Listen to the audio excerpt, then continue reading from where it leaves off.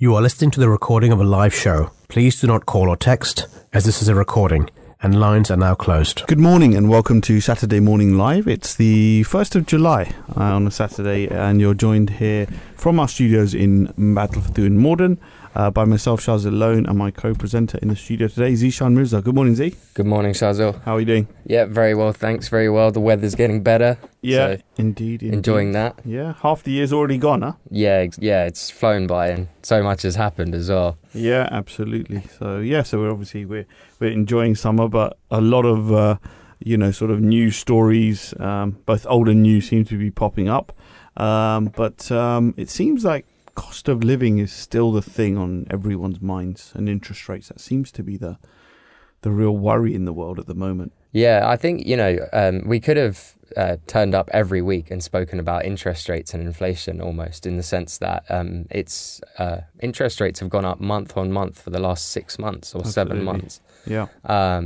And, you've got Andrew Bailey, who seems to kind of be acting almost in isolation. I don't know. I don't know if there's coordination with the government, but Rishi appears to have some kind of strategy, he thinks, to bring inflation down.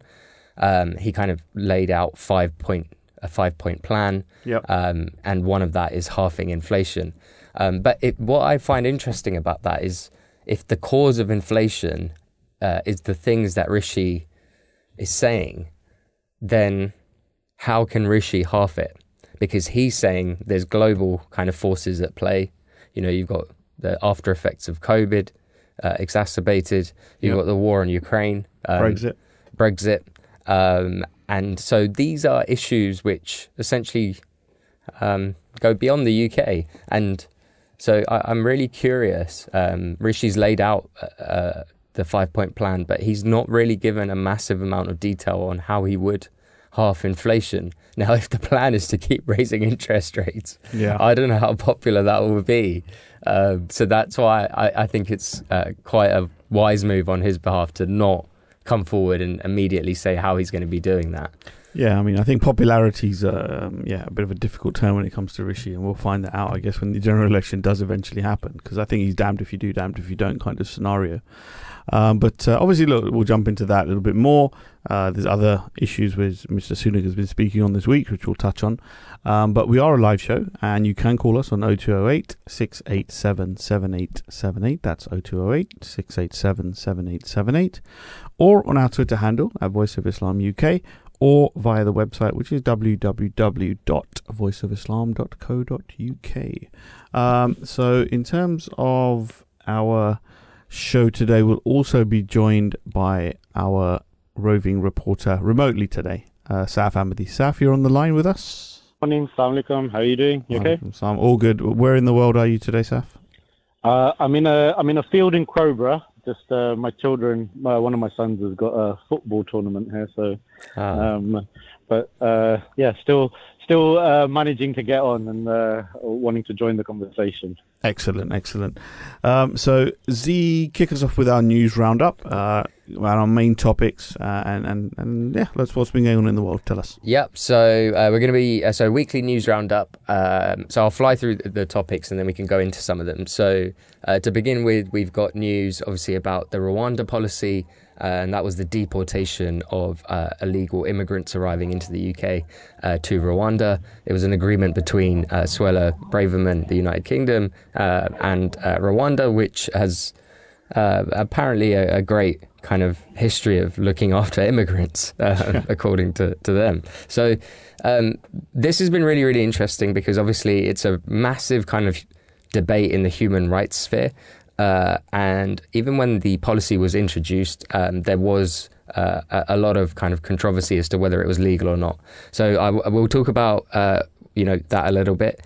There's also the French riots going on, which is always interesting. The French know how to riot; they could sell courses in it. I think this one is in particular isn't related to public services or anything of that nature. It's unfortunately, it goes back to this racial profiling issue in France. There's obviously a very diverse population. You've got a large Arab African population in France.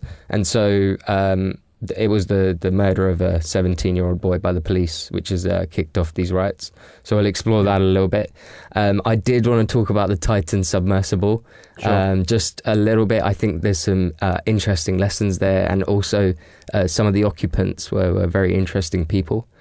And then there was a Quran burning incident in Sweden, almost where the Swedish government were encouraging, but allowed, for this to happen, in the name of freedoms. And I think we should explore, what the purpose of that freedom is.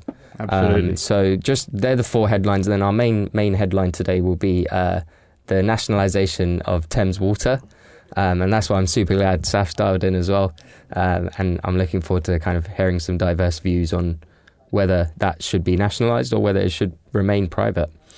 So that will be the main topic. So kick us off with the Rwanda scenario, and what are the thoughts and reactions that we're seeing? Yeah, absolutely. So, as I said earlier, so the Rwanda policy has been super, super controversial, strictly based on the human rights element, right? Is deporting people who arrive by boat, which is considered illegal by the Tory government, should they be deported to Rwanda? Now, Suella, it's interesting as well because Stop the Boats has been Rishi's election campaign strategy. And he's chosen Suella Braverman to kind of drive that strategy forward. But, if you when you're drafting legislation and the courts turn around and say it's illegal, it's an immense waste of taxpayer money, firstly, right? We're talking policy, drafting, MPs agreeing to kind of get it through, etc., and then all the courts engaging to understand it. That's a massively expensive process. Yep. So when legislation fails, it is seen as a massive, massive failure. And then for Suella to kind of say, well, look, we want to appeal this, they're doubling down and they really want this to go through. Now, we need to explore whether it will actually be an effective deterrent. I think, immigration has been a problem for countries throughout history, and I don't think stern policies like leaving them out in the ocean or deporting them to another country has ever really deterred immigration. If anything, it just means people end up dying, right? Or people end up getting tortured or sent to regions where they're not supposed to be, etc. So I think I'm on the side of controversy. I don't agree with that policy, but objectively, there is a base in the United Kingdom that Rishi is trying to appeal to, which is really interesting given he has an Indian background. Yeah. And he is trying to kind of secure that right-wing base with policies like this. And, if this fails, I don't see how Rishi mobilizes that vote at the next election. I mean, I agree with what you're saying, definitely about the mobilization of the vote. But then when you look at it from a cost base, and that's what we are trying to do here as well, economically, I read that it cost is £165,000 per person within 4 years. For every person deported, that's your cost essentially. Yeah, which is much cheaper than housing someone here in the UK. So, where's the logic? Yes, so that's it. And so if we had the infrastructure to kind of deal with immigration in a proper way, so to integrate some people, grant some folks asylum, maybe have an extradition process for the ones we're not happy with. That infrastructure, if we invested in it and didn't take the position of, right, immediately we can't have any immigrants and therefore we're going to spend whatever it takes to get rid of them, that seems like almost a kind of reactive, chaotic approach, as opposed to having a kind of invested strategy of, managing immigrants. And that's where I feel like the costs spiral as well. It's this kind of deep belief of, well, we just don't want to deal with them, so we'll pay whatever. I mean, it's interesting. I'm just talking from personal experience here because both my parents are interpreters. So they actually have, in the last few months, been going to Ramsgate fairly regularly where the boats are coming in. And what they're doing there is interpreting for people who are coming from various backgrounds. But obviously there are a lot of those who are, of, I would say, Pakistani origin, who speak Urdu. And they are here, to claim asylum.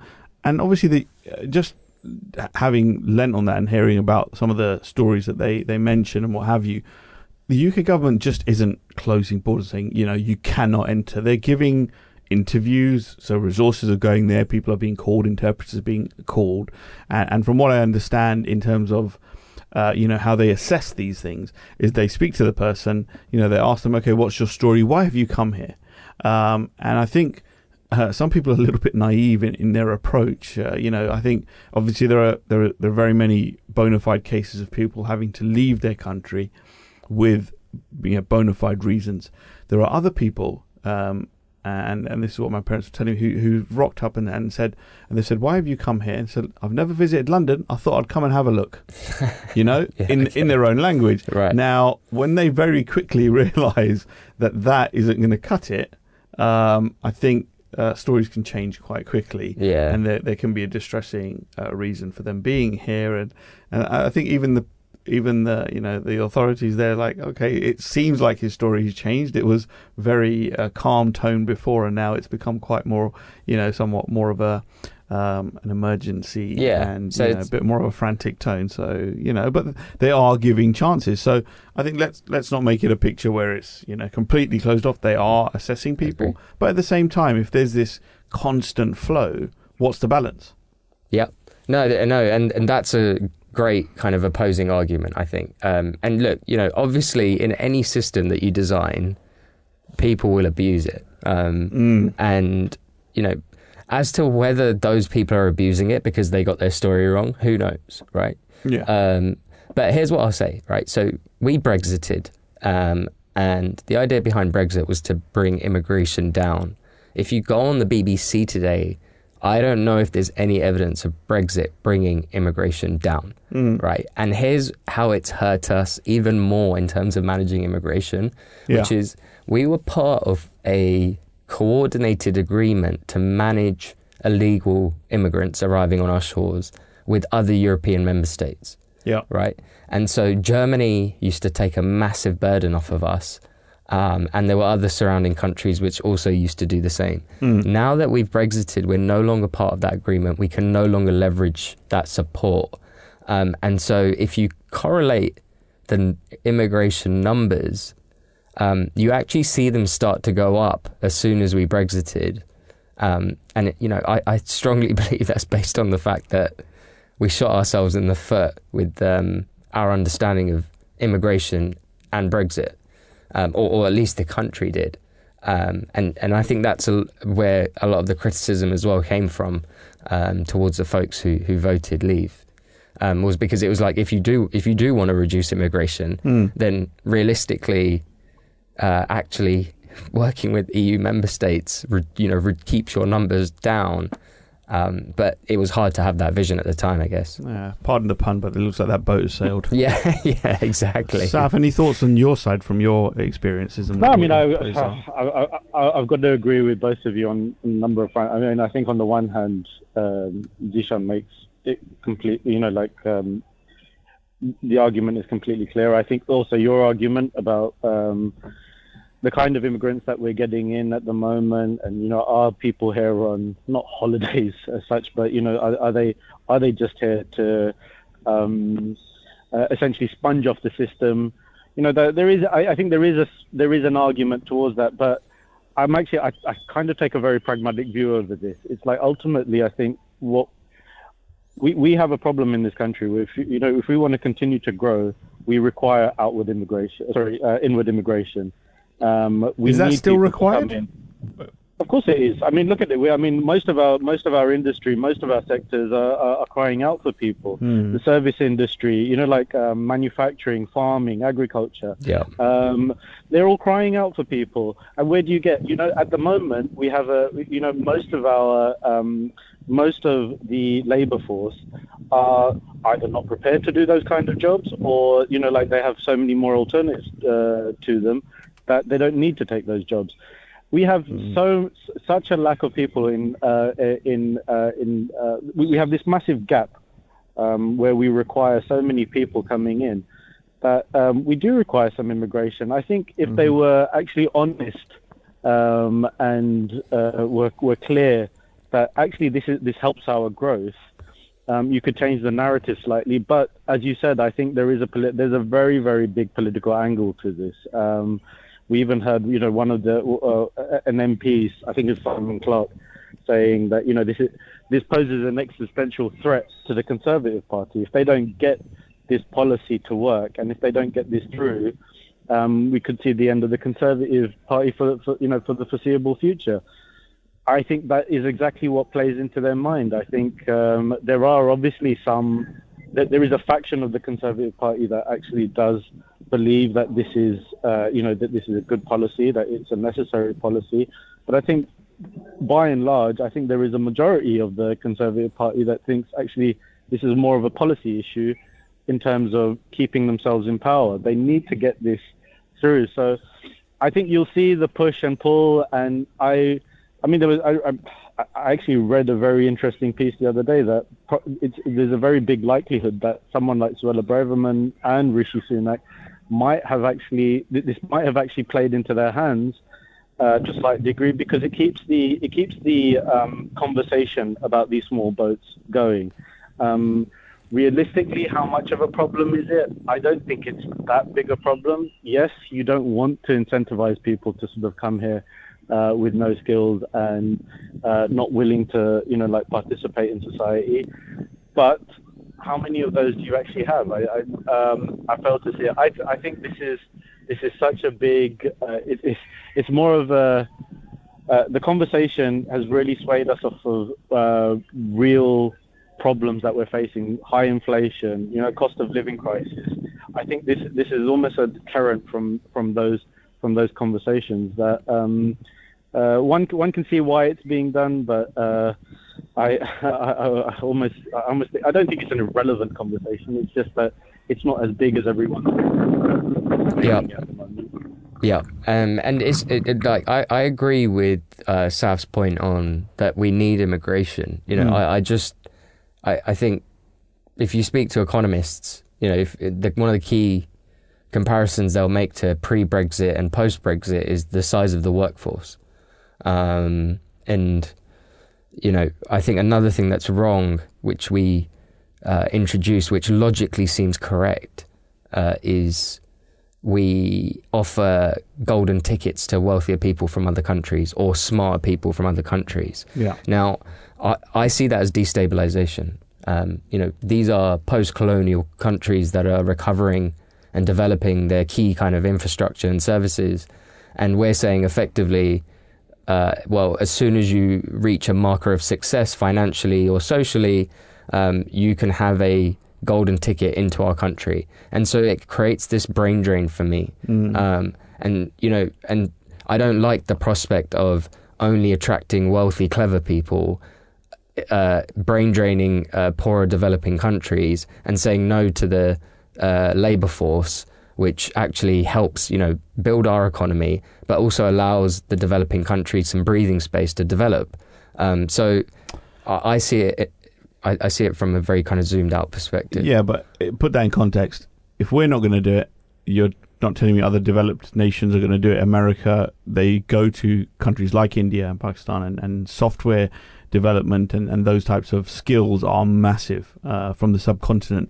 And they are offered jobs, etc. One of the reasons that someone was telling me that inflation has gone up so much in Pakistan in particular is because people who are, some of them are working remotely. They're not even actually moving to the States, but because they're now being paid in dollars, and compared to the local rupee wage, they're very well paid in the US.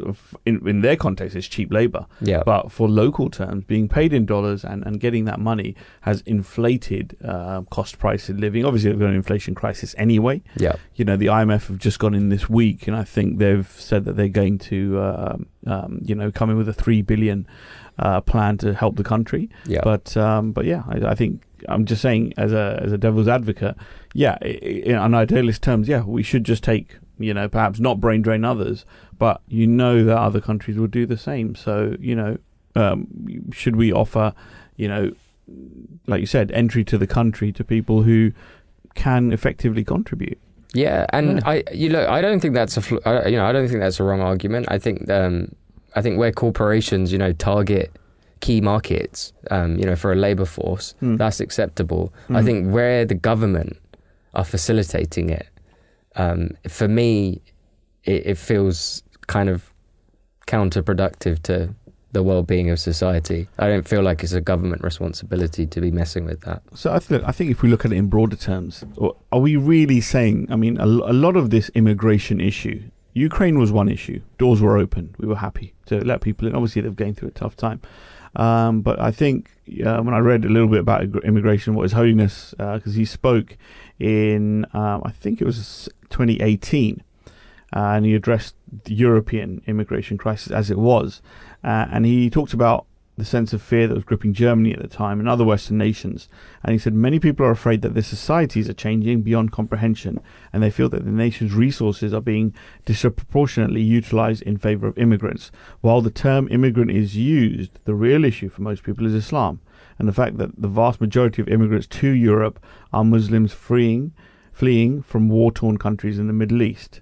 And he referred to a recent report that immigrants were guilty of a high proportion, unfortunately, of sexual crimes, as an example in Sweden. And he said, sadly, a report suggested that a high proportion of rapes or attempted rapes in Western countries were committed by immigrants. God knows better if figures are accurate, but when such reports are made public, it affects other nations as well, and the concerns and fears of the local continue to rise. And His Holiness continues, said, given this, let me make it categorically clear, that any Muslim who violates the honour of a woman or abuses her in any way is acting entirely against Islam's teachings. Islam considers such behaviour as evil and has mandated exceptionally strong punishments for those guilty of such immoral and reprehensible crimes. Yeah. Well, look, I find the notion that immigrants are like criminals interesting, right? Because I think you can probably find data that makes immigration or immigrants stand out disproportionately for sexually violent crimes or kind of related crimes. But similarly, I feel like you can probably find disproportionate data on white males in Sweden as well. Sure. And the crimes they commit. Yeah, domestic abuse. Yeah, exactly. And then I also kind of, I think what really frustrates me, if I'm honest, to share my personal view, right, is it's the othering of human beings, right? So in America, they're referring to immigrants as illegal aliens. Yeah. And that notion, and maybe one of you can correct me, but othering, was really invented by Hitler, right? Like, no, I don't know.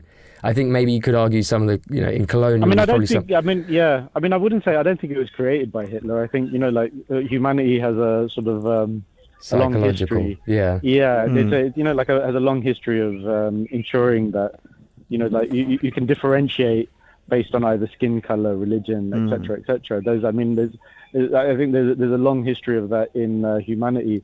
Having said that, I agree with your point. I think, there's always, you can always sort of drive out these statistics and, disproportionately point your finger at a particular set of people, etc., etc.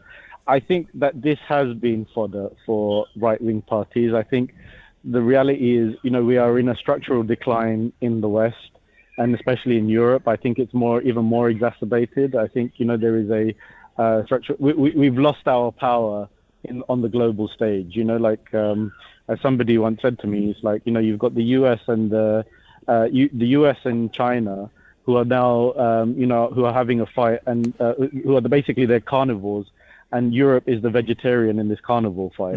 They don't really have much to sort of offer anymore. They don't have the same sort of power, and I think they're coming to terms with that. And I think you see that almost immediately in the rise of the right-wing parties. You've seen that sort of even here, for example. I think you've definitely seen a move towards the right from most of the major parties anyway. You see it in Spain, Germany, Italy, France. All of the major European countries are having this shift towards that. And why is it? Because I think people are feeling less wealthier. They are worried about, their children having less of a, the standard of living is going to diminish through generationally. And essentially, it's an easy thing to start pointing the fingers, right, towards another group. that you basically say, oh, it's their fault. The fact that there's so many of them coming over, that's why we're getting poorer. So we're going to stop that. And it's become such an easy way, and I think it's a very lazy trope, which has it's always been there, but it's really taken effect over the last decade. And I would say it's happened more so after the last financial crisis in 2008. That it's almost gone on steroids.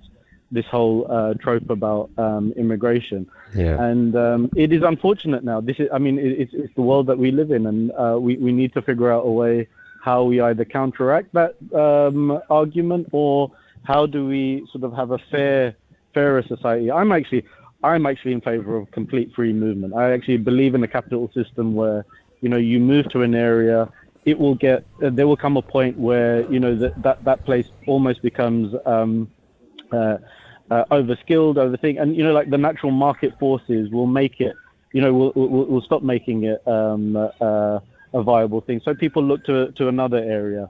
And if you had, sort of complete, it's a completely utopian sort of idea, but I think in essence that's what I think. I'm actually all for immigration. I think immigration is one of is almost a key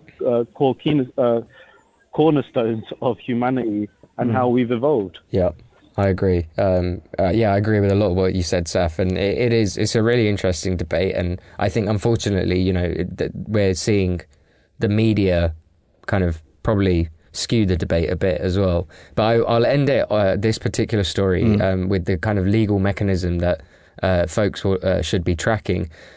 So 2 out of the 3 judges found that there was a risk that asylum seekers sent to Rwanda could then be forced back to the country from where they were originally fleeing, right? So it's that key kind of human rights element where, if they end up in the position that they started, that could fundamentally violate their human rights if they are fleeing their country for kind of legitimate reasons. So it's the European Convention on Human Rights, which protects against torture, which has kind of been used to push that argument. So that's what we'll be following over the coming weeks, and we can recap on it in the next show maybe. Definitely, and I think the other part is obviously we gave a little bit of context about people who come here for those reasons, and again, just referring to His Holiness Hazrat Mirza Masroor Ahmad, the leader of the Ahmadi community.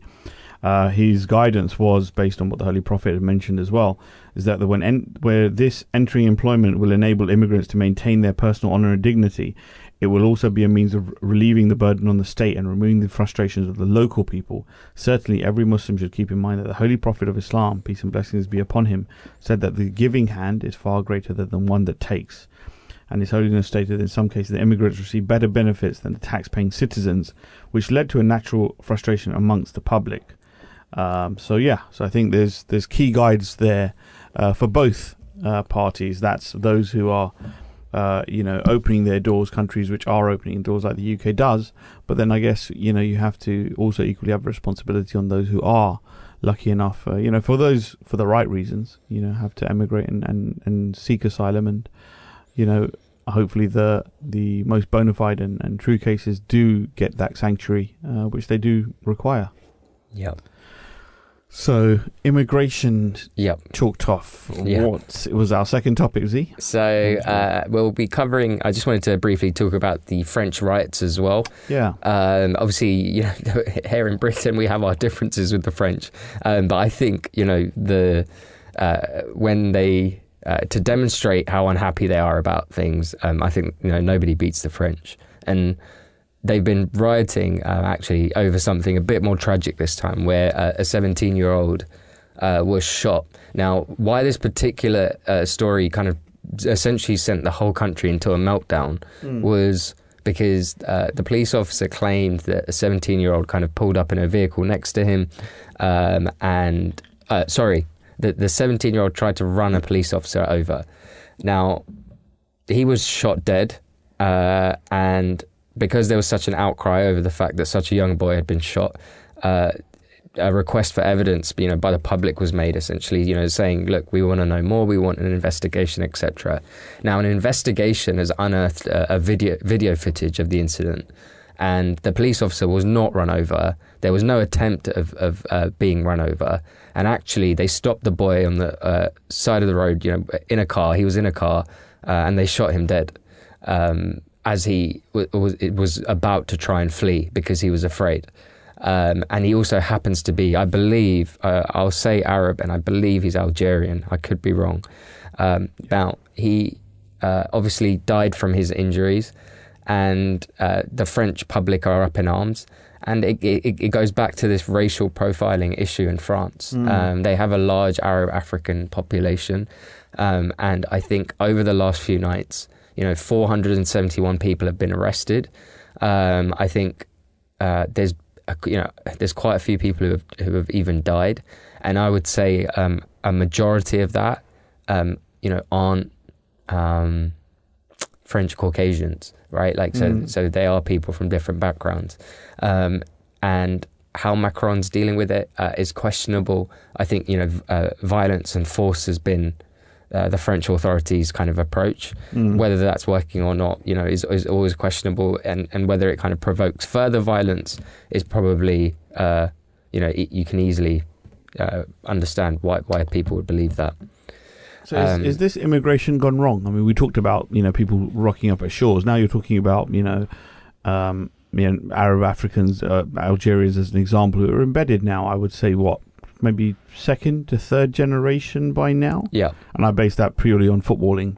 Looking at the French team, you people like Zinedine Zidane and those people of Algerian background. There is a mix. There's no doubt about it. Yeah. Karim Benzema is another example. So you can see that if they're in their late 30s, then we are talking third generation here. So why is it such a diversive topic now in France? Is it just because that society hasn't gelled? Yeah, it's a great question, I think, and it goes back to the immigration strategies of kind of historic governments where there was we would essentially import groups of immigrants and put them in ghettos or concentrate them into areas, and so you've had this kind of natural lack of integration, unless folks are like highly educated and taught the benefits of integration. Generally, even to this day, even in the UK, right, we have massive areas that are just essentially dominated by one culture. True. And that's just because they haven't really ever deviated or recovered from any of the government strategies from like the 40s, 50s and 60s, right? Yeah. Like those areas, Bradford was predominantly Pakistani as it started, and it remains predominantly Pakistani, right? So we've never ever really tried to innovate in this area.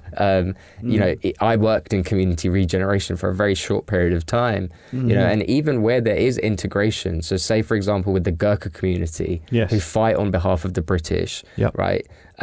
They sign up in droves to the British Army. Yeah, Joanna Lumley's a big... Yeah, exactly. Lumley had a massive campaign for the Gurkhas. Sure. And the project I actually worked on was related to Lumley's campaign. And the issue we found was that in Farnborough and Aldershot, which is an army kind of area, there's lots of barracks there. There was a massive divide between the Gurkha community and the native kind of English population. Despite the fact that the Gurkhas were learning English, they were fighting in the British Army, and yet there was a massive rejection by those communities in Aldershot and Farnborough. And so the council found itself not only having to spend copious amounts of money on trying to work out, how to make these two communities merge, but then also deal with all the cultural differences. And then there was things, we did see a rise in things like sexual violence and crime, right? Because there is that othering, right? So, for example, the Gurkhas, culturally, they carry knives. The Nepalese carry daggers. And so there was a lot of stabbings in Farnborough and Aldershot between the native English population and the Gurkhas. So the question of integration is, you can learn English, you can go and get a really British job, but that won't necessarily solve your issues unless the government really thinks long and hard about how to integrate a particular community. And then there are examples of where they have successfully integrated communities. I would argue the Ahmadiyya community is very well integrated into the country. So yeah. Yeah, no, I think that's a very valid view. But yeah, I think just returning to topic as well, and just, I think France has suffered from, that lack of integration, and it's, the seeds have been sown for such a long time, and I think, yeah, it's always been a very much an issue. But I don't know, maybe they're a bit more patriotic about their identity as well. Perhaps they don't want to be a melting pot. They do want to be, who they are. Maybe that's something that's innate within certain cultures. I don't know. Saf, what's your thoughts there? No, I agree. I mean, I think somehow, in some ways, I commend the UK in a large part, because it's allowed, for the large part, I mean, it's not always perfect, but for the large part, it's allowed you to sort of almost keep your identity. For example, I think for most of us, most people with a bit of an Asian background, first, second generation, would still support, like like, for example, some still support Pakistan or India, or, I definitely know from my South African friends that have even immigrated here, the idea of supporting England is completely alien to them. Like they'll still support South Africa. Same with the, Australian friends. So, and it's happened, I think, to a large degree, relatively successfully. I think, where people are allowed to sort of still feel very close to their own culture, yet be accepted in a nation. Having said that, even if you look at the US, for example, it's a completely different scenario. Everyone is almost expected. I think it's almost, I would say it's almost a bit of a quasi-religion over there, that, America is great and what have you, and, everyone sort of pushed in that direction. I think the French find themselves in this very odd middle-of-the-road sort of situation, and I think it is. I think historically there is a slight, and I'm making a generalization here. That there has been from some of the authorities, there was always this undercurrent of racism towards other people that were coming in. I think that is changing, but it's been a very slow change, and I think what it essentially has done is it's culminated into this event. Having said that, it's not that this is a new phenomenon. Like we had the same thing, for example, when the George Floyd murder took place. You had, a pushback from society. We've even had it here, for example, when we had the riots in Brixton and across London. When there was the death of the young man, I forget his name.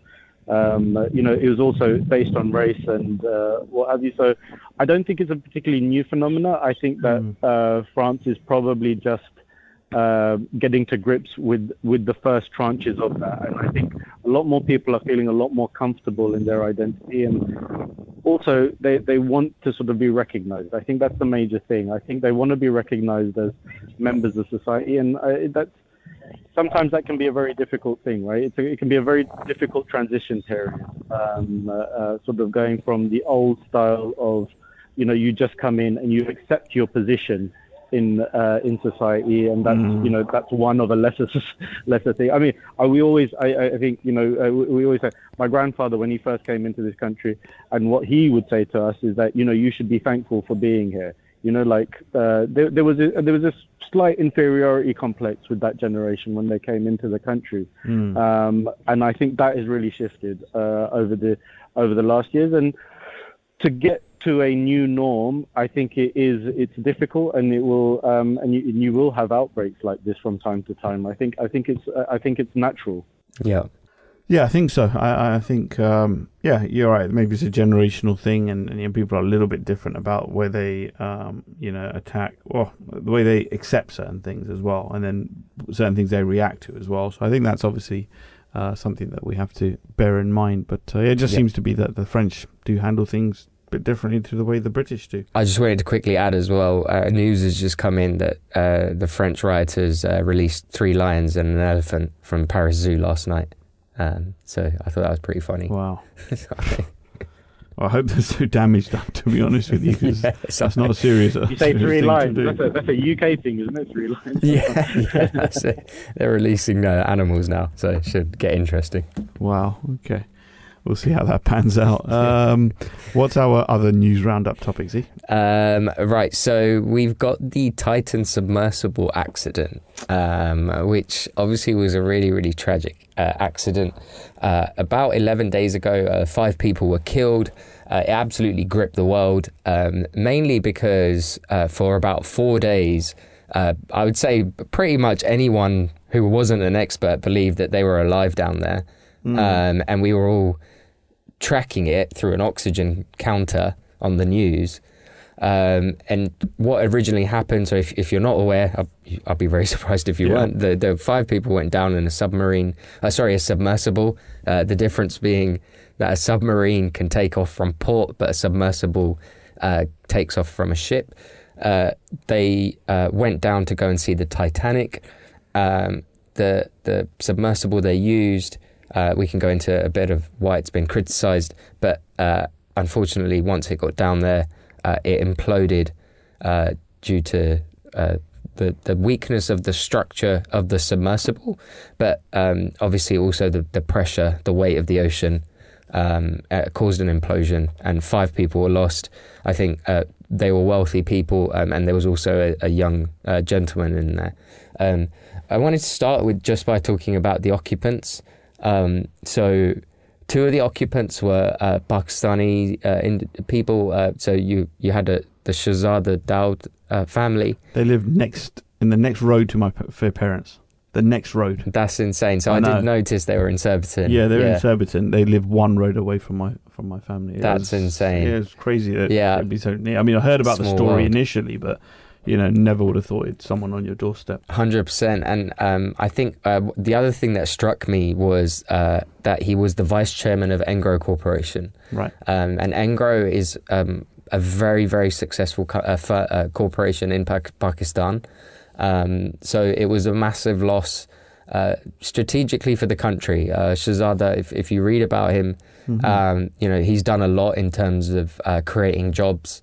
And building successful companies and kind of approaches, and so it was actually a very big loss for the business community in Pakistan as well. And he was kind of very deeply plugged into the financial kind of private equity investment banking world and trying to develop it as well. Right. So a real loss for Pakistanis, and then also the other folks who you had a former Navy person in there, and then Stockton Rush, the CEO, who obviously has been deeply criticised, and let's talk about that, right? So I think, what is the cost of innovation, right? Like, how far should individuals go to pursue like new ways of doing things? And I think that's where the debate's been lost a bit. I think the whole world kind of got obsessed with criticising Stockton Rush, and I agree there were some really, really stupid mistakes. Right, we're talking about carbon fibre that just hadn't been tested down to that level. Same with the Perplex the window that they used, and overall the technological approach just seemed very shoddy when you compare it, relatively speaking, to James Cameron. Okay, granted, he went down much, much further. But if you look at the boat he used, it was a highly complex set of instruments with different fail-safe systems connected to different power inlets. So there was just so many different ways to kind of abort that mission. And when you heard Cameron describe how his boat would have kind of dealt with a situation like that, you realise how far behind the Titan sub was just in terms of having the right safety kind of protocols. So really, really sad. And I think, another thing that will kind of will really affect us is the ocean kind of exploration industry. It has done notoriously well not to have any significant accidents for a very, very long time. It's a highly kind of regulated industry. I guess the good thing you will see now is a lot more regulation come out, kind of trying to police this issue. But I'd be keen to hear your thoughts as well. I think there's 2 things which surprised me about the whole incident. One is obviously it's polarized opinion. a little bit because there was a very sad immigrants. Immigration seemed to be running through our show today. Yeah. But a lot of people said that Titan, showed you what it means to have money and what it means not to have money. Yeah, the outpouring and what we saw. But just coming back to it, I mean, I agree with what you're saying about regulation. That's super important. It definitely is. But there was my two takeaways with this. One was the concept of going all that way deep, right, to go and see something. Now, the strange thing I found out when I read was that they weren't actually going to see anything through the submersible. There's no windows. They were just going to see a screen of what the submersible was seeing. Obviously, the cameras were outside of that. So I'm like, why would you go to the bottom, literally to the bottom of the ocean, to look at a screen? Yeah. You could send that down, robotically if you really wanted to see it, from a machine's eyes. Essentially, that's all you were doing. And secondly, the second point was... Good point. But the second point was just more along the lines of, as a human society, like the Titanic disaster, obviously, spawned the film. People have tragedy brings people's interests, intrigue, what happened, what was behind it. I've seen an exhibition on the Titanic where they managed to take out part of the hull, and they had that in exhibition. They've kind of made it almost like, I think, I wouldn't say, a theme park. Not a theme park, no. Just more along the lines of, look, this is what can happen when, Navy or ships go wrong. Yeah. Something we as a human race want to learn from. Yeah. That it doesn't happen again, etc., etc. But then I think to visit what's essentially a graveyard in the sea, it was a bit of a morbid fascination for me, and I'm like, there's so much to see in this world. Do we really need to go and visit the sites of tragedy? I don't know. Yeah. I don't know. Saf? I was a bit torn on that. Saf's just offline at the moment. Oh, okay, sorry. So he'll be back on after the break. But yeah, it was a bit of a strange one. I mean, I'm like, you've got, people do have money, and it's their prerogative how they wish to spend it.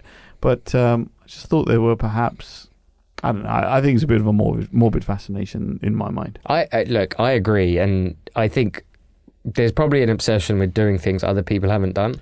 Yeah, also valid. And it goes back to that thing as well, and even with Everest, so there's a queuing system on Everest now. Right. Okay. So, is the risk to reward ratio worth it? Is the ultimate kind of question. Yeah.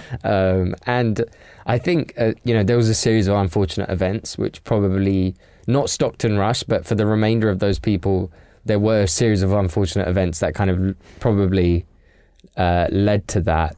One of which was that I think there was one father and son who were offered to go on the submersible but pulled out, and it was because the son went and researched the submersible before they went on it. Right. And even as somebody who had no understanding of submersible technology or engineering, the son was able to discern that we shouldn't be going into this thing. Right.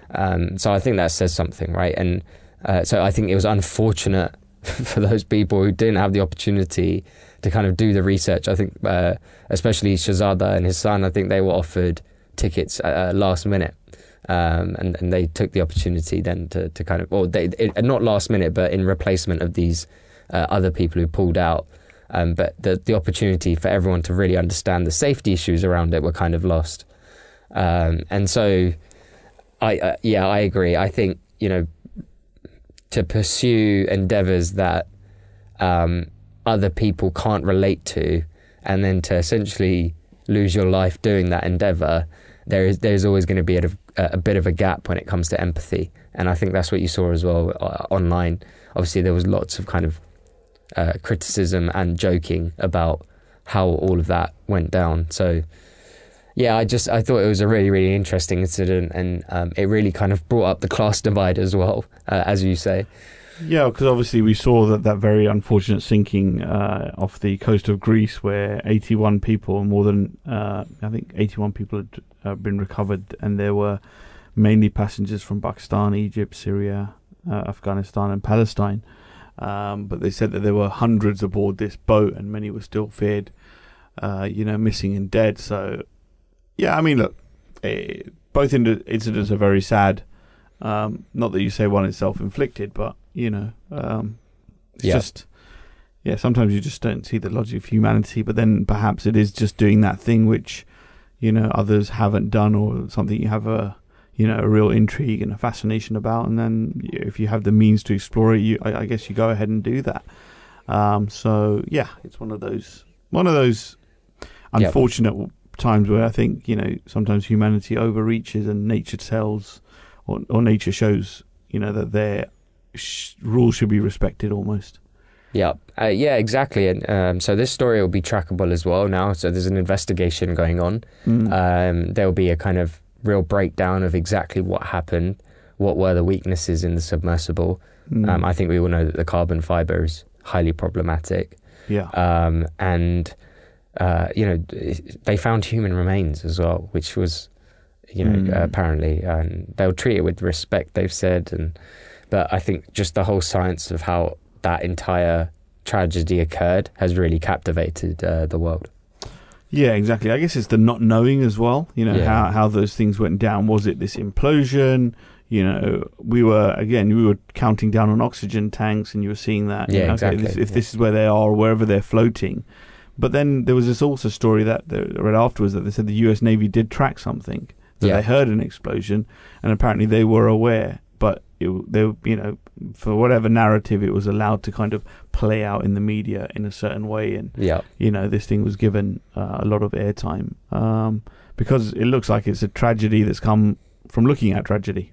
Yeah, almost. I think there's almost an ironical element to that as well. So 100%, and I think the only kind of peace and solace people found was that it happened quickly, and maybe they didn't suffer or feel any pain, which was kind of reassuring. But just I think the sheer force and viciousness of dying, in a situation like that feels very scary. Yeah, I think it does. And I think people inherently have fears about the sea. Yeah. If it's not things like Jaws and what have you, natural elements, but I think just the vastness and the power of nature, it puts you, somewhat in awe of what God's creations are, and they have absolutely to be respected, because when you talk about the depths of how deep they had to go, and I think if you show, I think I saw a graphic of, how many buildings or how many miles down you go, and the different names that these levels of sea have. Yeah. And it's like, I think you do in certain ways have to marvel at creation and God's creation, that I just don't think these things come about, as a Big Bang theory. 100%. I think this is God's hand, literally from the amazement of what you see.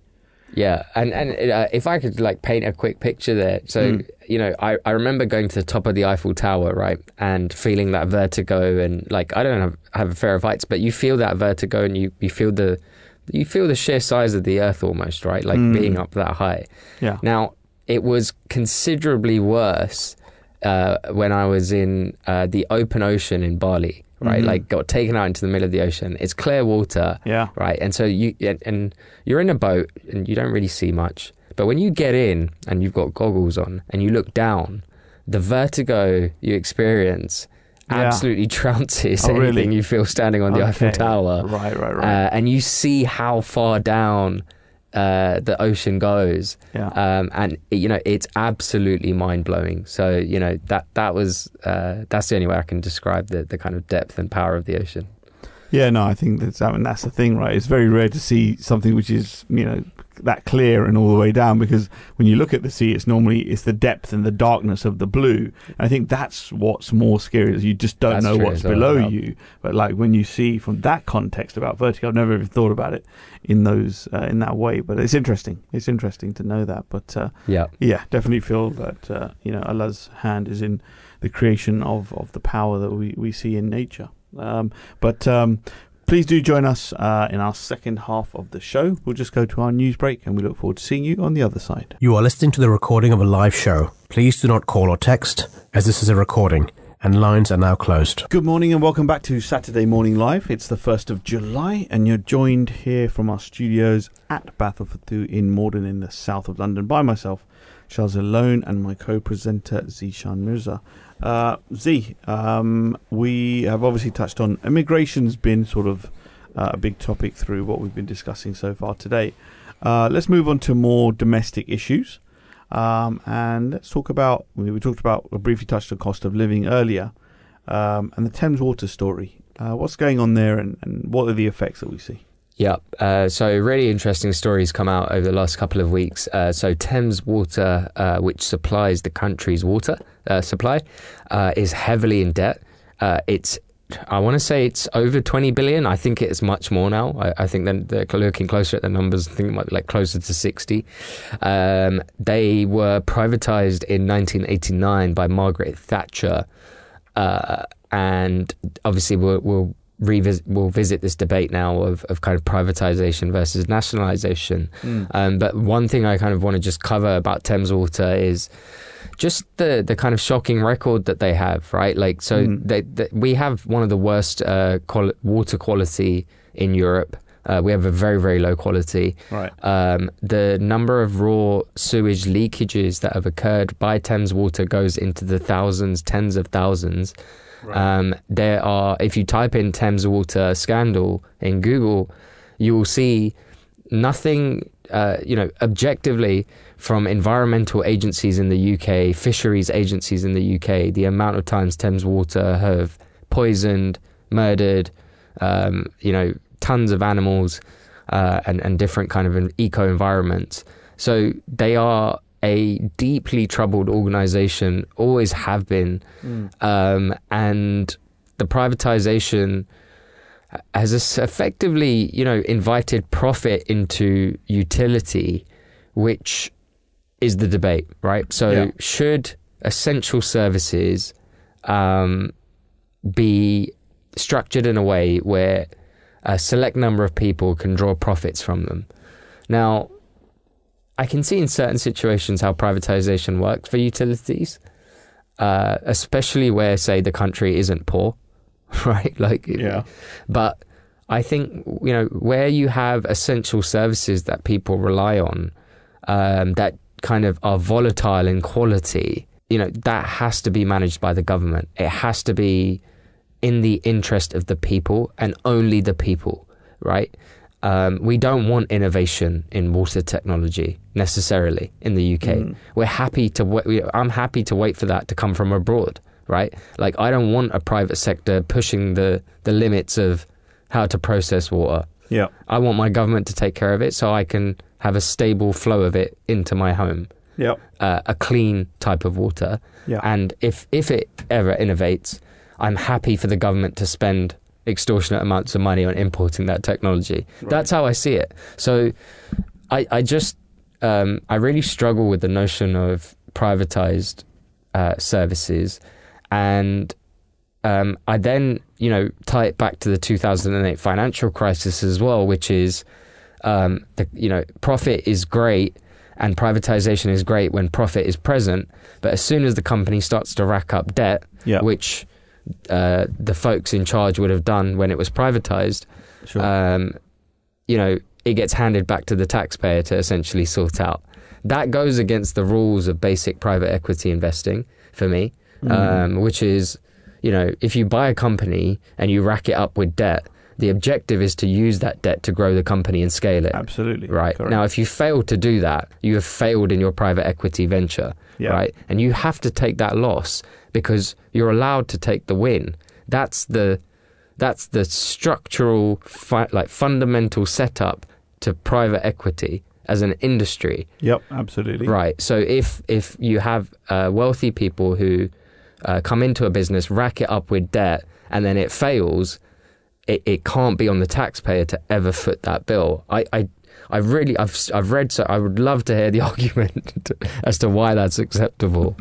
But it's an essential part of living in any country, right? Water supply is something which is absolutely a human requirement. So is the fault the government's for allowing the private sector to take helm of something which is a basic human need and should be provided? Yeah, well, and if this is why is so if you watch Thatcher when she brought in the policy, she said that when we look back on this policy, ironically, she said that, she goes, when we look back on this policy, you'll see it as a resounding success. Wow. And I wish she was alive to see the news that came out, because it's not a small amount of debt either, and we're talking about a core utility for the country. Right. So it's a massive, massive issue. And I don't see which direction this goes in. Why can't the government come in and do what they did with banks? Take a massive stake, give them billions of pounds, give them credit lines, and just say, look, you're not going to default. You're going to carry on doing what you're doing, and we'll continue printing money. Can the government not do that? They can, and I think the implication here is slightly different. Now, our banking system is heavily connected to the world, but primarily to the West. Our water company is owned by the Chinese and some really different types of countries and cultures. I'm not sure. There was a Canadian element to this. British Columbia Investment Company, Ontario Municipal Employment Retirement System. They own about 30% of. That sounds about right. Of Thames Water. So now that makes the whole question of a bailout much more complicated, because we're not necessarily bailing out our own firm. Yeah. Right. Yes. We're just bailing out a corporation that makes profit in the UK. Or then do you take back ownership then essentially and buy it back from them? So that's where we're at now. For cents on the or pennies on the pound, we'll take the company back, and you can basically go away from a failing system and company, and we come in and do the necessary. And this is my biggest problem with it, is if you want to condition the business back to health, it requires government ownership. And so then it will go back into government ownership. And eventually, or let's say in 10, 20 years, let's say Thames Water suddenly recovers its health on its balance sheet. Yeah. The question of privatization will be raised again. Yeah. Right? Because the government at the time will want to make money. And so it's that real narrow-sightedness from Thatcher and that kind of almost poisonous cycle of, and I feel really strongly about utilities. I don't think any other service should be nationalized, but railways, water, gas, electric, I can think of countless examples in history where, even the Middle East has mobilized its population by making sure that, utility benefits it, either through core support or profit. Right.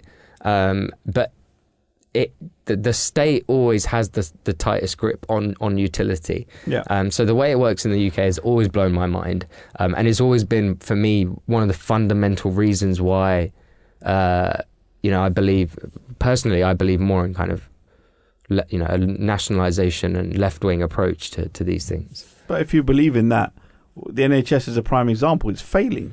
Yeah, that's a good point. And it's led by the government. I mean, how many more things are you going to entrust to the government if they're going to be run badly? And you pointed out, Margaret Thatcher's scenario there. I just wanted to get Saf's thoughts. I know Saf needs to jump off in a little while, but Saf, let us know what your thoughts are on this topic. I don't think we got him back. No, maybe he just doesn't have any points on this topic. Yeah, I doubt that. Saf, if you're around, but I think he's dialed in. But anyway, just coming back to your point, it's, you said, okay, look, privatizations failed, Margaret Thatcher, etc., etc.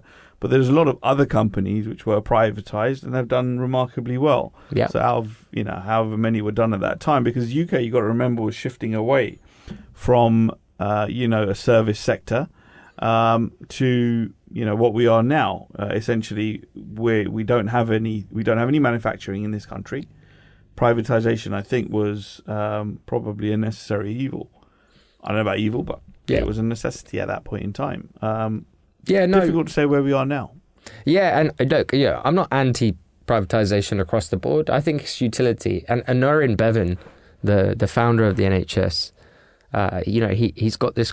He said something which really struck me, which was the NHS will always be criticised, but that's because it's a public service that requires heavy scrutiny and should always be improving. And that really struck me, right? Because Bevan was essentially saying that the NHS will always be like a step or two behind society's needs. It is very difficult to get a public service right.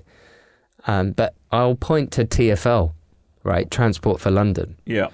Now, they make a profit, and all profits are reinvested back into the TfL network. Yeah.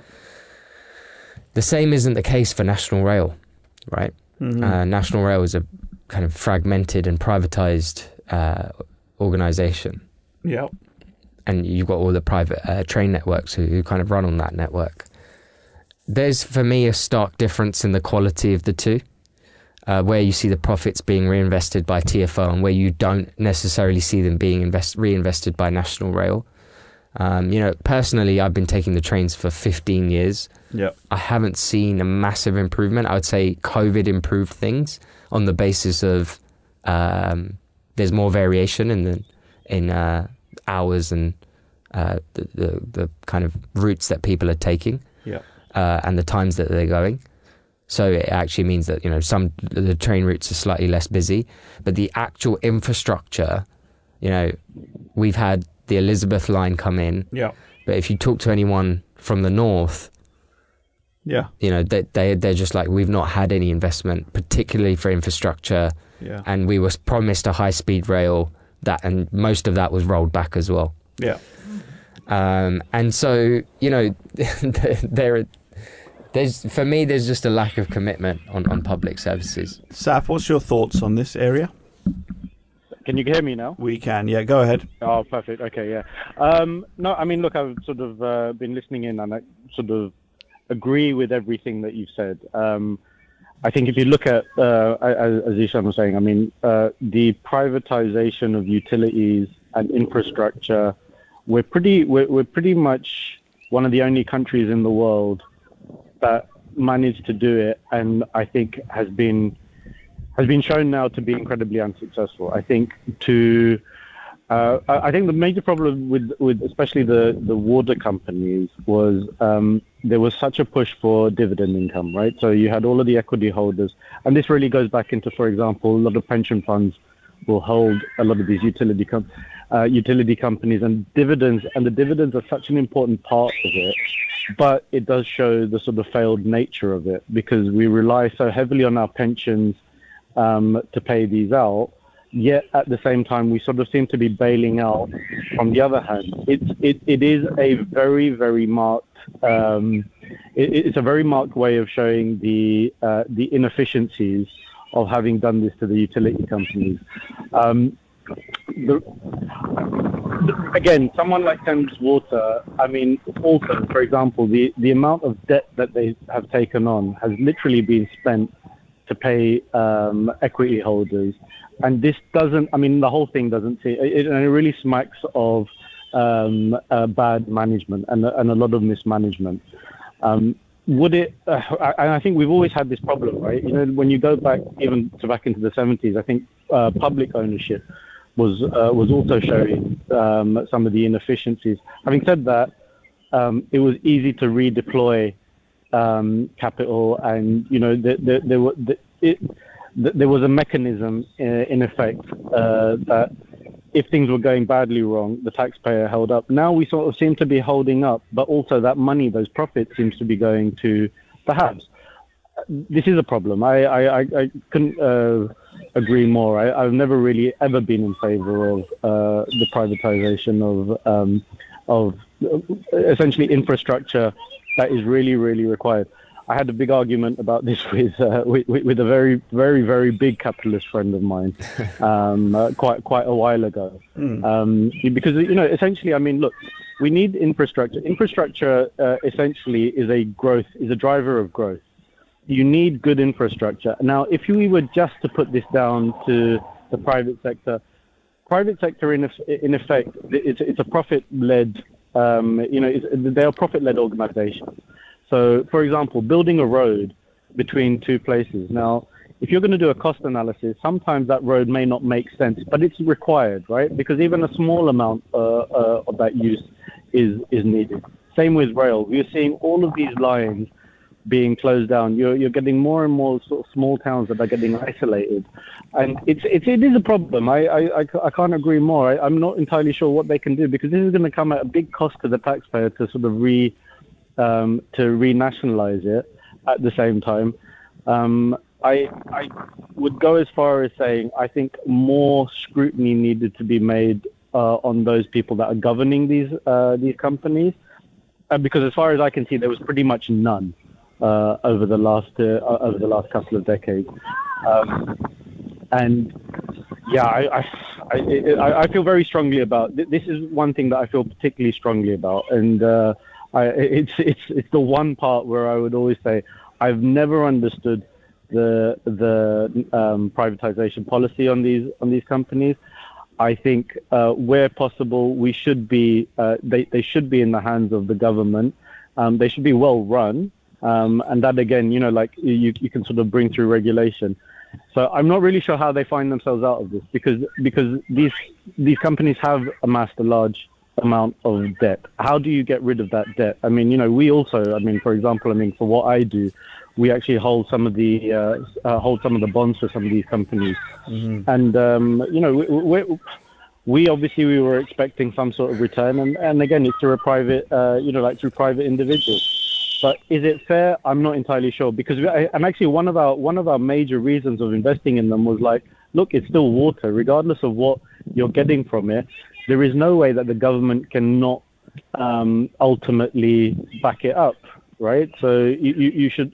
It's essentially, it's almost a government bond with a better yield. So the whole thing, this is where capitalism, for me personally, it's started to get people. It has really veered towards the sort of greed side of the spectrum. We have allowed these companies to sort of be operated in incredibly inefficient ways. We've allowed for profit to sort of be the forebearer to everything else, and it's really showed for the first time, and I think in a really marked way, that it just doesn't work. And so this one, Dishan, I'm going to tip my hat off to you, and I agree with you completely, 100%. I'm super surprised. No, I'm pleased, and I think it's an accurate assessment you've made as well. I think, I personally just resent the fact that somebody gets a dividend from water payments, based on what Saf has described. But I can understand why it's kind of necessary to the economic system. But I think, certain things have to be preserved away from profit and capitalism and, that kind of. I think historically, cycle. I think that, historically there was a problem, right? When Margaret Thatcher, essentially she was trying to follow the US model of being able to sort of privatize more and more and, deregulate many industries. The problem that we had at that point was we didn't actually have that much industry. Industry was already in decline, manufacturing was already in decline. So she was pretty much hampered into what she could sell. So the idea that, and actually, we go back to it, and I still think it was the wrong thing to do. It put a lot of money into the coffers of the government at that particular point, but it's had this long-term consequences, which one can only say it's just had an incredibly negative effect. And this is where we are. We're now all going to be paying. From my understanding, I think it's going to cost the taxpayer almost £400 per person just to sort of renationalize this water company, which is for want of a better phrase, it's bonkers. That is absolute really madness. Bonkers. Yeah. And that the lack of empathy from the public primarily stems from rising prices, right? Rising prices, we're always told is because, innovation and investment is required in the infrastructure. Well, where's the investment and infrastructure if you've got £21 billion of debt, you've got a really bad track record of actually producing good water, like good water quality, or, not having leakages. Thames Water's got a horrendous record. So, yeah, it's just a bad situation all round. I don't see any good coming from it. Sav, thank you for joining us today. I know you have to jump offline and take care of domestic matters, but thank you for joining us today. Thanks very much, guys. Thank you. Thank you, Sav. Good.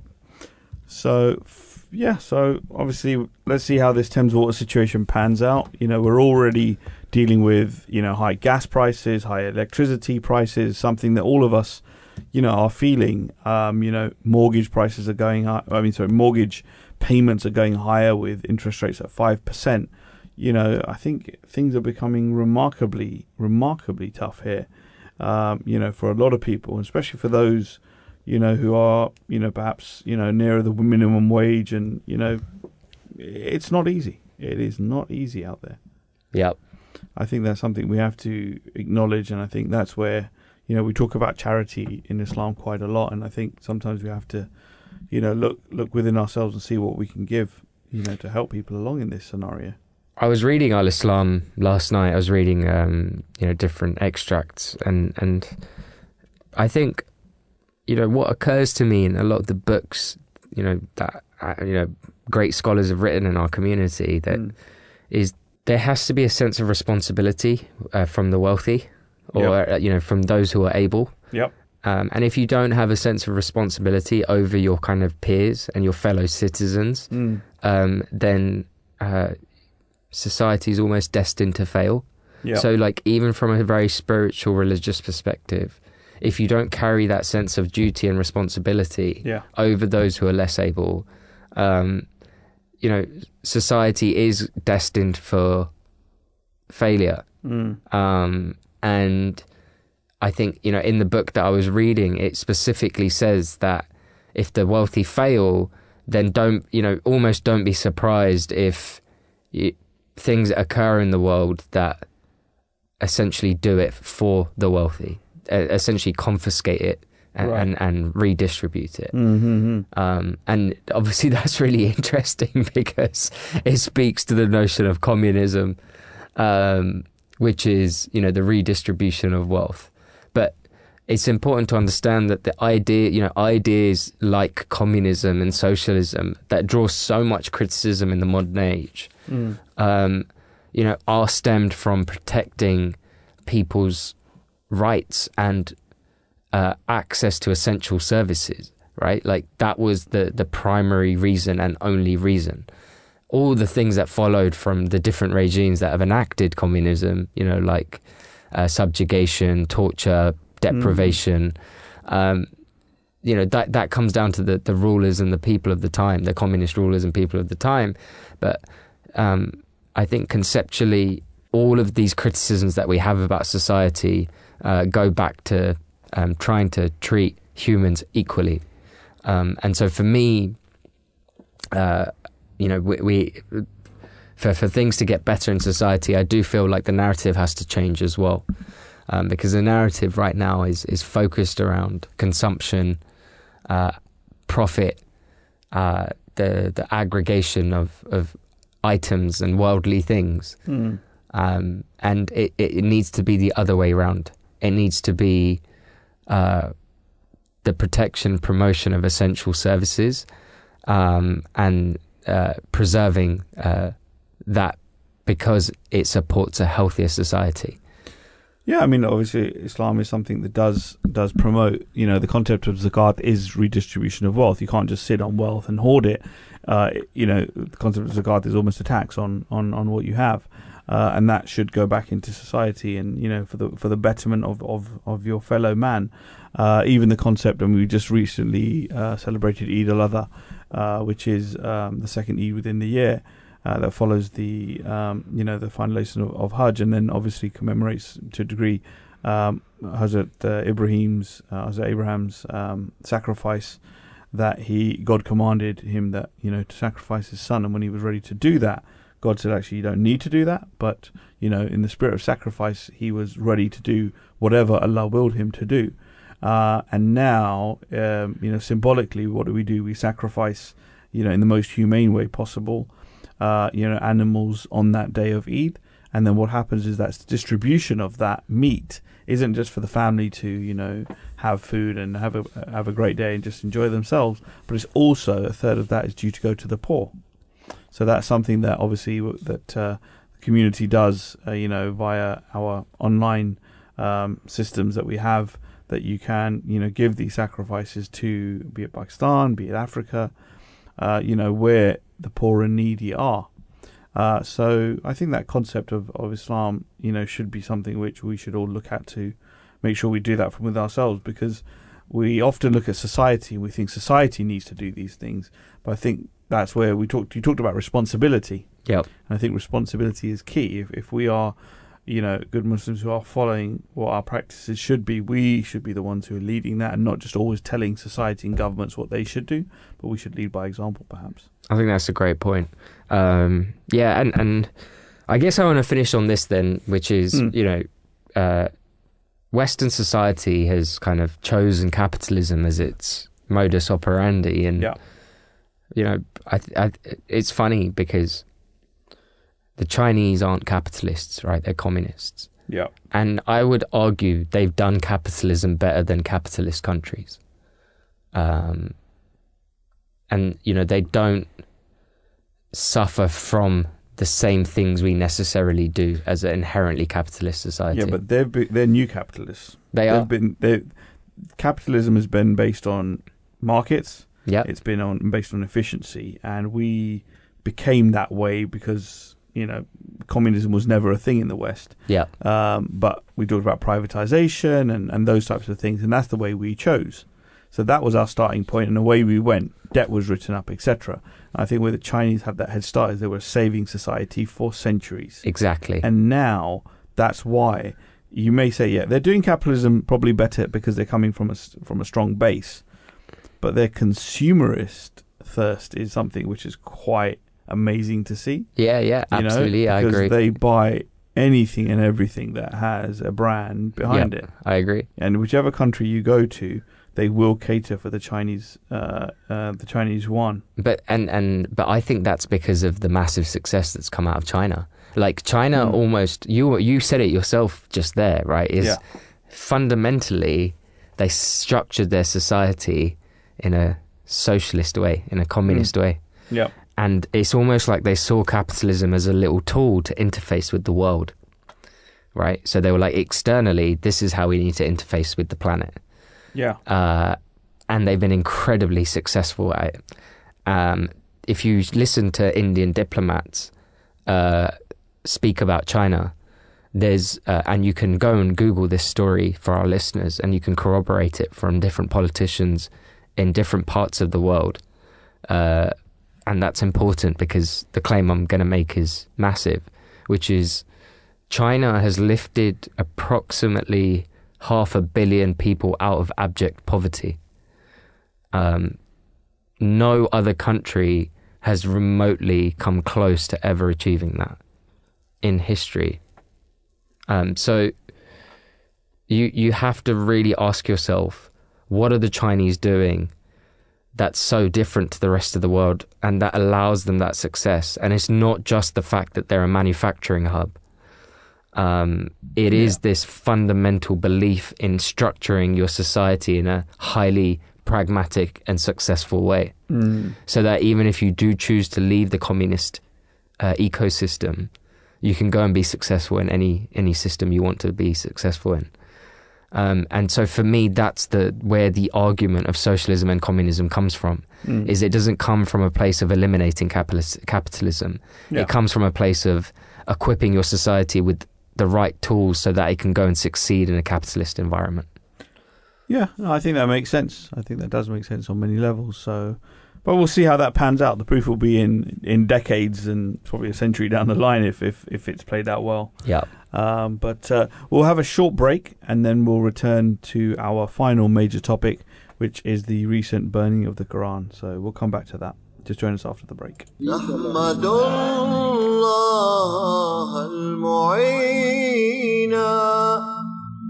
Hazrat Mirza Masroor Ahmad is the present head of the Ahmadiyya Muslim community, the most dynamic international community within Islam. The community was established by Hazrat Mirza Ghulam Ahmad in Qadian, a small and remote village in India. He claimed to be the expected reformer of the latter days, the one awaited by all major world religions. Founded in 1889, the community has continued to spread throughout the world, flourishing under Caliphate, the system of spiritual leadership established after the demise of the Holy Founder. The current successor of this movement, Hazrat Mirza Masroor Ahmad, continues the work of the Holy Founder to revive the spiritual and moral state of mankind. The movement embodies the benevolent message of Islam in its pristine purity, a movement that preaches peace, universal brotherhood, and submission to the will of God. Ahmadi Muslims have earned the distinction and reputation of being a law-abiding and peaceful community.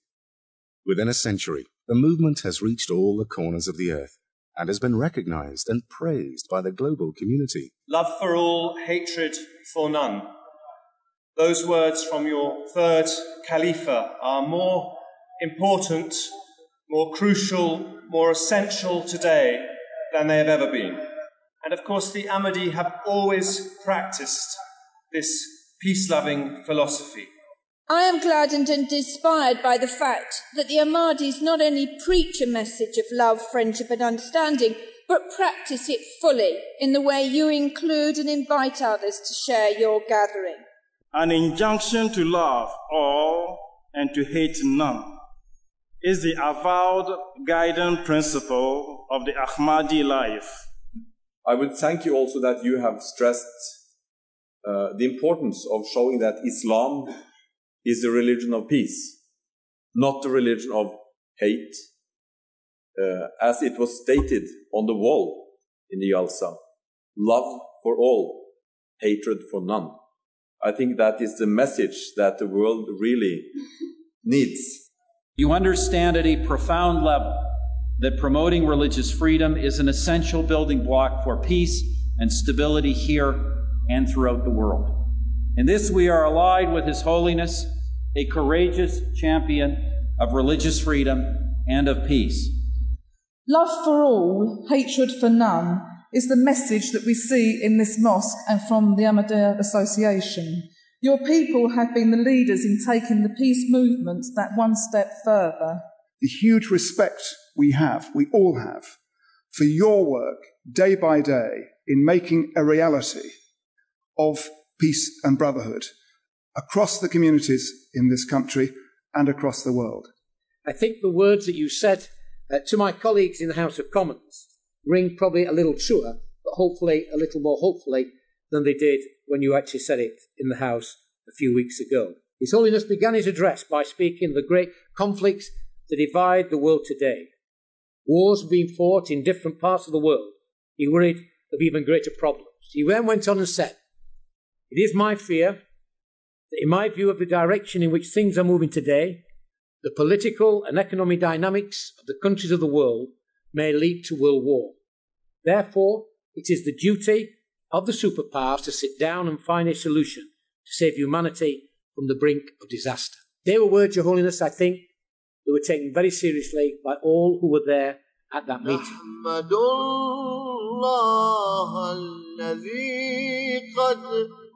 Wherever the movement has been established, it endeavors to exert a constructive influence of Islam through social projects, educational institutes, health services, Islamic publications, and the construction of mosques.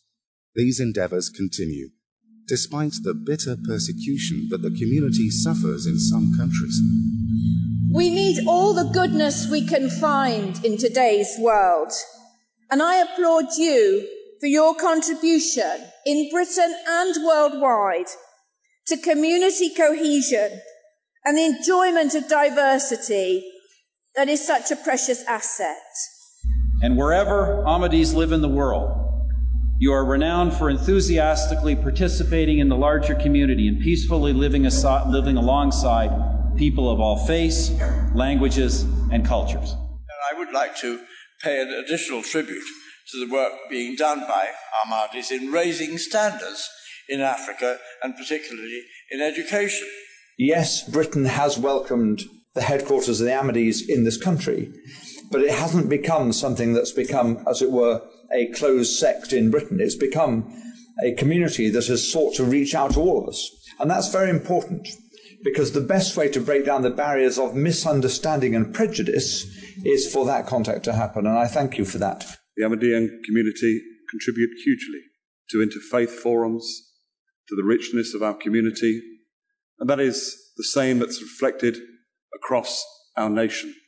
But what I would like to pay tribute to you as well this evening is the contribution that you make to wider society, the important charitable causes that you support, not just for your own communities, but for the wider communities. And that is to be acclaimed and that is to be applauded. Welcome back to Saturday Morning Live on the 1st of July. It's 11:40 a.m. and we've touched on various topics today. We've gone through the immigration and news roundup. We talked about Thames Water in particular and where that's leaving us. And the other sad story again, which has sort of come up, Z, tell us a little bit about the Swedish incident this week. Yeah, so this has been an ongoing thing, but Sweden recently allowed for a really controversial individual to kind of do a very public Quran burning session. I don't know what to call it. It's just a kind of display. And, you know, I always question where this kind of stuff comes from, right? Because I really resent the concept of freedom of speech, right? And I'm going to tell you why. Because for me, the concept of freedom of speech, right, firstly, obviously was invented for the protection of citizens in a society structure, right? But it was also kind of invented to push the limits of academia, right? So I need to be able to explore this subject with you freely, in order for us to both become more advanced in our understanding of it. Okay. And so, that's where the notion of freedom for me, the freedoms of speech comes from, is that, if me and you, for example, are going to go and try and work out how to make society more progressive, right? We might need to explore racial kind of features, right? Or kind of characteristics. Right. And so we might say to one another, look, we're going to say things that could be stereotypical or discriminatory. Right. But in the interest of achieving this progressive policy, we'll allow for that. And so then we'll have that kind of open space to create this policy, right? And so then that makes sense to me, right? From a freedom of speech perspective, to say, look, let's get rid of some of the rules so that we can achieve something good. Okay. Sure. Now, if it's not for that reason, you're a bad faith actor. I see you as a bad faith actor. Yeah. And a freedom. So if your freedom of speech is to say, I want to go and provoke another group, or discredit another group, or destabilize their belief, I don't understand the freedom being exercised there. And I think you aren't exercising freedom, you're exercising malicious intent. And then let's talk about the tangible fallout. You're aggravating a community of people in the name of freedom. You're upsetting the foreign policies of several countries, right? The world is made up of Muslim countries. That's a fact. Irrespective of your belief about Islam or its political output in the world, nothing changes the fact that we have Muslim countries in the world. And as any citizen in part of any country, you should want to have good relations with other countries, right? Like, that's how trade, holidays, all the good stuff happens. And so, these small acts of Quran burning turn into massive foreign policy debates between countries. And so, it then begs the question, right? I can promise you now that Sweden will absolutely, and, I'm not saying I agree with that, but I'm saying that Sweden will suffer consequences if they are trading with Muslim countries, right? Muslim countries are not going to look upon that favorably. Yeah. And there's already an example of that. So Turkey, Erdogan has come out and publicly condemned. And some will even go further and even threaten, and say, Sweden will face the consequences. Now, it is religion, right? And, you know, we are all entitled to our freedoms, but I just question anyone who goes out into the world to aggravate. Like, I've never understood that notion. So, you know, I've read a lot about it. I still have never been able to establish what these things achieve other than fulfilling a racist group people's wishes. Yeah, and I think it prays obviously to the sensitivity of. I mean, it brings up that essence of the importance of the Quran to us as Muslims. You know, it's the word of God. It was revealed, you know, to the Holy Prophet of Islam. May peace and blessings of Allah be upon him. It's something that, you know, is a living, breathing book that we all believe in, and it's something we hold dear to our hearts. And there's actually a hadith, which is obviously one of the sayings of the Holy Prophet, that when one passes away and they're in their grave, and when the last person leaves the graveyard, what comes in between you and the angels when they come and want to take your, your book, you know, of good deeds and bad, the Quran is an interjection for you. You know, how much you read it, how much you applied it, etc. So again, that just shows you the important level of this book. It's something that's not just for now; it's for your hereafter. So it's something that's super important, obviously, and as Muslims, we hold it in very highest regard. It's the most holiest book that we can have because it's Allah's word and it's been passed down and never changed accordingly. Yeah. And I think for someone to take that, you know, in particular, it's a hate act. Yeah. I don't think there's anything else aside from that you can say. You know, when you look at the rationale behind it. Because again, this isn't something that's new that's come up in Sweden. This happened in 2020. Right. You know, it's not something that's unheard of. And His Holiness spoke at that stage about it. And he said this in particular, and this is in regards to Sweden. He said, the truth is that most people in Sweden and other Western countries remain unaware of the true teachings of Islam. And this enables extremists to take individual verses of the Holy Quran completely out of context for the sake of their false propaganda. People who conduct such hateful acts have no knowledge of Islam or what the actual conditions laid down in the Holy Quran are for jihad. They ignore the fact that the Bible has many more verses that can be taken out of context and used to justify the use of force. Regardless, it is the duty of Ahmadi Muslims to introduce and exemplify the true and peaceful teachings of Islam in each and every city and town so that people understand the reality of our religion. Yeah. So, can I emphasize that a bit? Sure.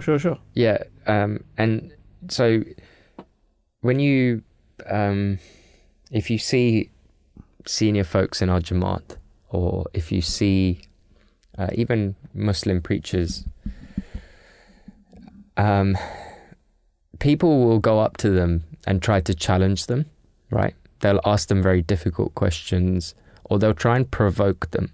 And one thing I find like really admirable about scholars is, well, most scholars I should say, is they don't react.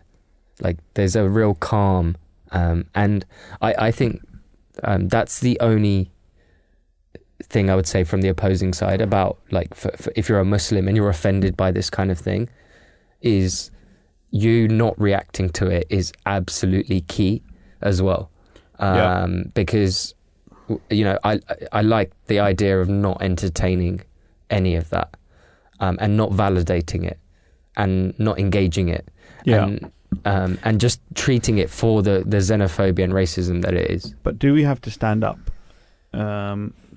against something that you hold dear and holy?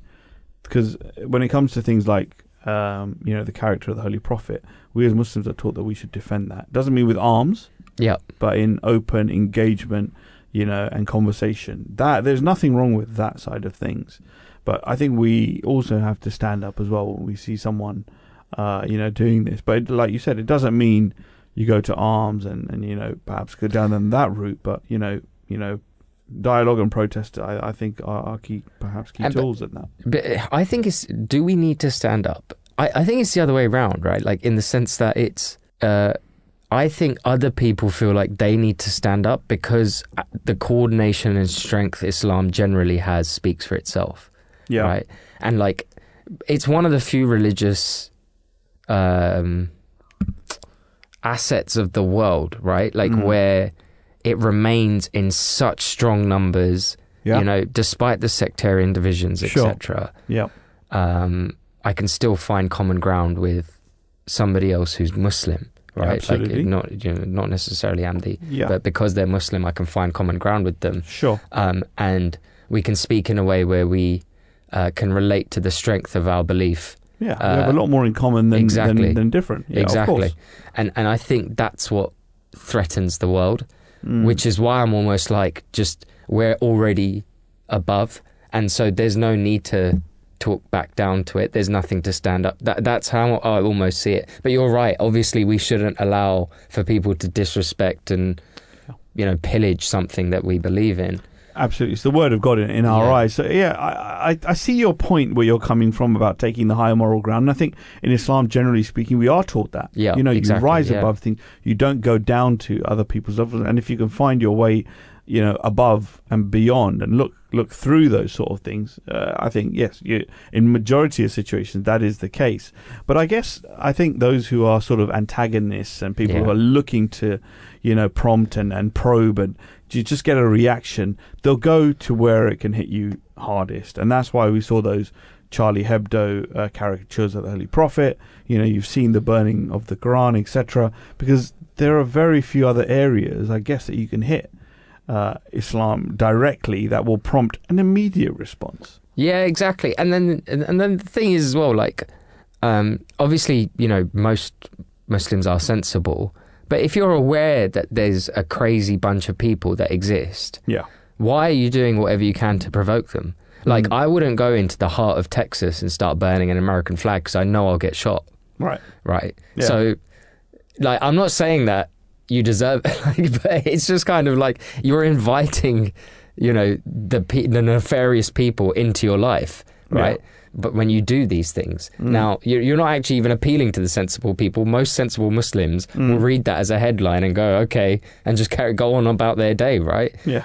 So you're mainly appealing to the folks who want to fight, right? So you're looking for a fight. Yeah. So for me, the entire thing is just bad faith. I think even as a government, Sweden has spectacularly failed. It deeply impacts your foreign policy objectives, you know, your ability to be diplomatic with other Middle Eastern Muslim countries, South Asian ones. You know, I just don't see any angle where it can be good. Even the freedom of speech or freedom of movement kind of element, I don't buy into it. Yeah. For me, for you to validate those freedoms, there has to be some kind of progress or good that comes out of it. Otherwise, you know, I'm not really interested in, you know, you exercising your freedom. Like, I don't see why you should be able to. And that's where I go back towards the state. And, you know, I think the state should impose upon you, because if you don't have a correct interpretation of how to exercise your freedom, then perhaps the state should take it away from you. You know, so, and that's where I feel like people get the balance wrong. They're like, I want all the freedoms to be racist and xenophobic. Yeah. And then if the state does something about it, my freedom's been breached. No, like, sorry, I don't entertain any of that. Yeah. No, I agree with that. I think freedom of speech is a shield that some people hide behind to be, you know, as you said, racist, xenophobic. All those sort of things do come into play. And it's sad that we use terms which are good to have open conversation. As you said, if you want to have a conversation, you want to be progressive, and you'll say, okay, we will discuss stereotypes, but it's not coming from a position of, you know, trying to not demonize, but, you know, just make light or, you know, make certain comments or stereotypical sort of assessments, you know, and predispositions. But you want to move things forward, then so be it. But it's just a shame in this day and age that these sort of things, you know, still happen, because, you know, you talk about people, you know, burning crosses, burning Bibles, and it just doesn't make sense, because, you know, for us as Muslims as well, it's a universal religion.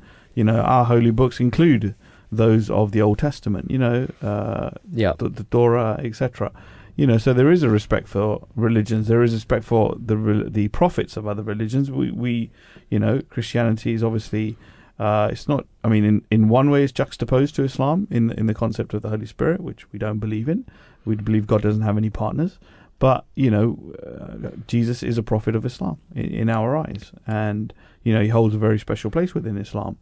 And that's something that we obviously as Ahmadi Muslims, in the being of the promised Messiah, we do talk about the second coming of Jesus. So, the promised Messiah would have attributes of Hazrat Isa, as we call him, Jesus. So I think that's the thing. Again, there's so much common ground. There's so much more that we have in common that we don't have in common. Yet, it seems that we, in the areas of this freedom of speech coverage, try to do these sort of things which just cause bad blood. Yeah, and look, it discredits real freedom of speech cases, right? So like Jamal Khashoggi being murdered by the Saudi government. Yeah, that's a real case of freedom of speech being impeded upon, right? Somebody from the press being murdered because of what they're trying to relay to the public. Sure. Right? That's real freedom of speech issue. Yeah. Okay. As is what we were talking about in the break, what's coming out of Russia and Putin. Exactly. We don't know what's real, but freedom of speech there is important. Exactly. So we know how the Russian people are feeling, because probably right now they're all been tarred with one brush, that they're behind a dictator and they all support him. Do we know that? No, we don't. Exactly. And so for me, those real cases, the academic angle of, wanting to push and learn things, those are real. Everything else is being misappropriated as far as I'm concerned. Yeah, it seems that way. And I think obviously, I think within society in particular, I think having more knowledge and learning about one another is equally important, as opposed to just knowing what you know and about your own faith, perhaps. Yeah. And I think, I think that's something we should be a little bit open-minded about, and there shouldn't be that fear that, that you can't take other learnings or, understand where people are coming from. I mean, in my mind, when you look at certain things, just give you an example, when we go to mosques, like here, we're in our main complex in Battle for Two. When you go to the mosque, this is a personal thing, obviously, you feel quite serene when you go to a mosque. It's quite calming, in terms of, the way you can say your prayers, etc. It's built a certain way. Mosques are, they're all facing towards Mecca. There's a unity that you feel when you're together, when you're saying your prayers, be it special prayers like Eid, or be it your normal 5 daily prayers, your obligatory prayers. But I feel like when you go to places like, when you see a church, they seem very old. There seems to be more sort of this ceremony. The settings are quite, it's dark pane glass and those types of things. And it's something that I find my reaction to is different. But it doesn't mean it's, in my mind, I think, what we are is correct and what you are is completely wrong. 100%. Right? Couldn't agree more. There is they're praying, obviously. So I think it's hard, I think if we as Muslims want to be judged in a certain way, how do we judge?